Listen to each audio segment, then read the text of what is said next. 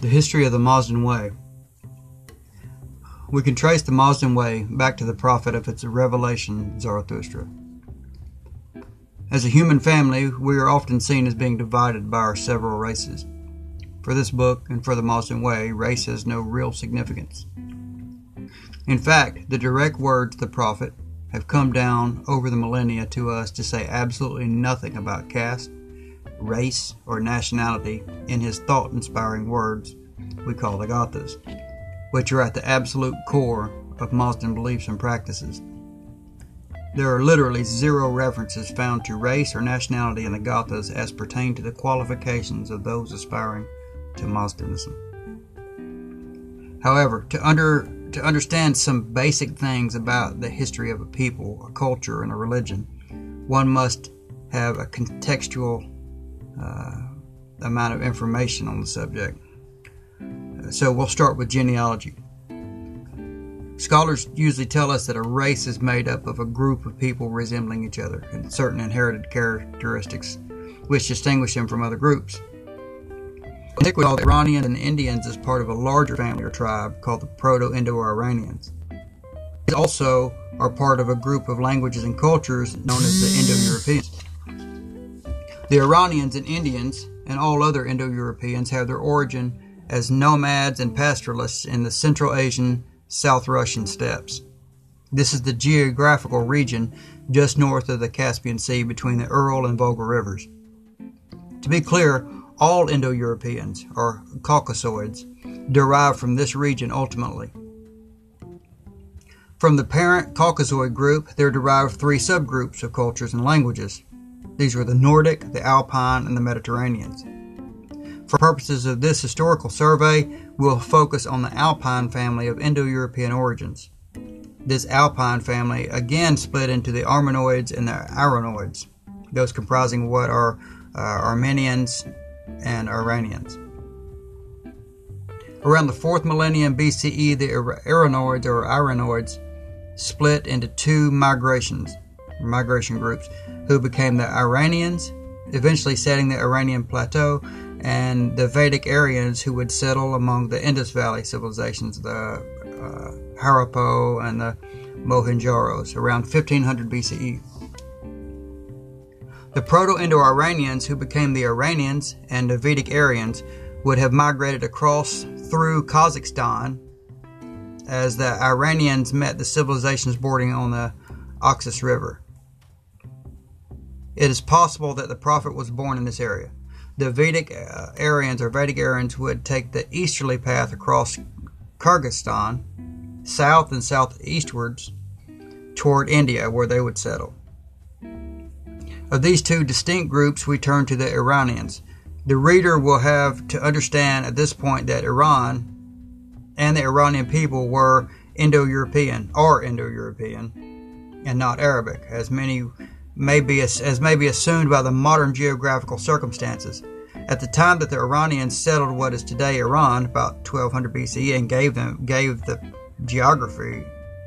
that place the name Iran, the Arab world was fairly insignificant, historically anyway.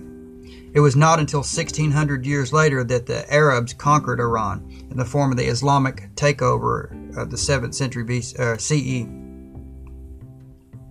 The Iranians, as part of the Indo-European family of languages and cultures, still survived also in the Caucasus Mountains as the ethnically Caucasoid Alsatians, or Alsatians. The Sakas, another group, also are subsets of the Indo-European group who remain around there.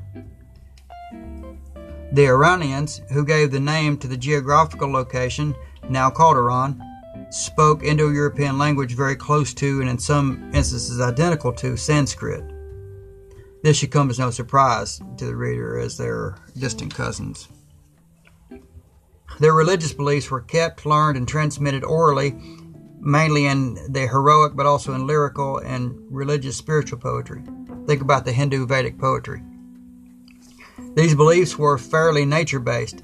However, in the observance of natural phenomena, spiritual truths are often discerned.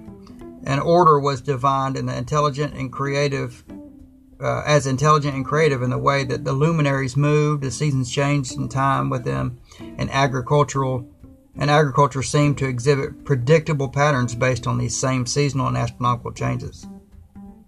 The gods of the people were personifications of natural elements, as well as abstractions such as emotions. So, since we've dealt with the genealogical, let's move on to the sociological. The Proto-Indo-Iranian culture was a two-chambered society with the priests and the shamans, those with direct experience of God as well as those who learned at the feet of these people, were distinct and separate from the rest of society. They were the higher of these castes and commanded more wealth in the form of herd animals, the currency of that time. The Iranian people saw creation in an ordered, seven-staged event. They perceived that the sky was a stone or having a stone shell. Think of like a geode with the water inside the cavity. Inside this shell of a sky was a sea of water, upon which floated the earth in its flat disc-shaped form. Remember, these were ancient people.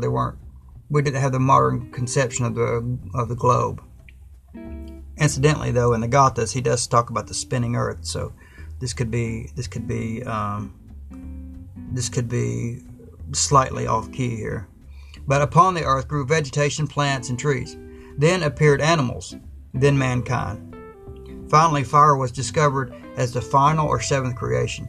Even before the discovery, the light evident in the celestial realm was divine.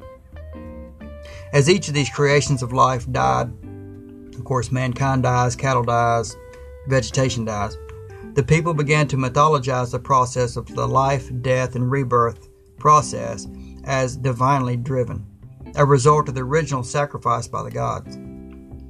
Mankind would employ priests to reenact this daily or regularly to ensure the cycle of life, death, and rebirth began by the gods.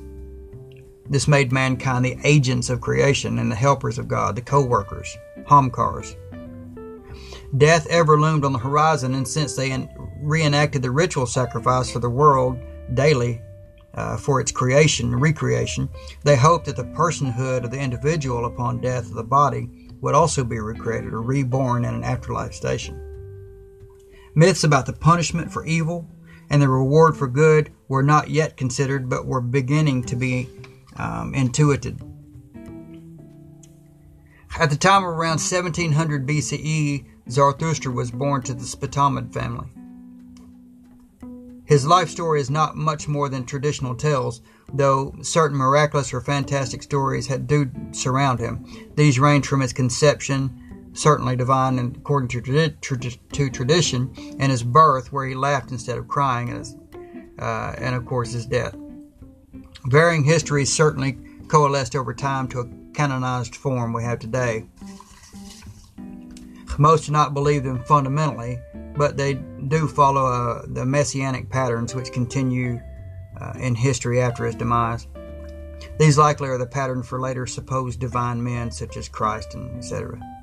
Zarathustra sought the divine prototype to the mind, which he understood as being possessed by mankind.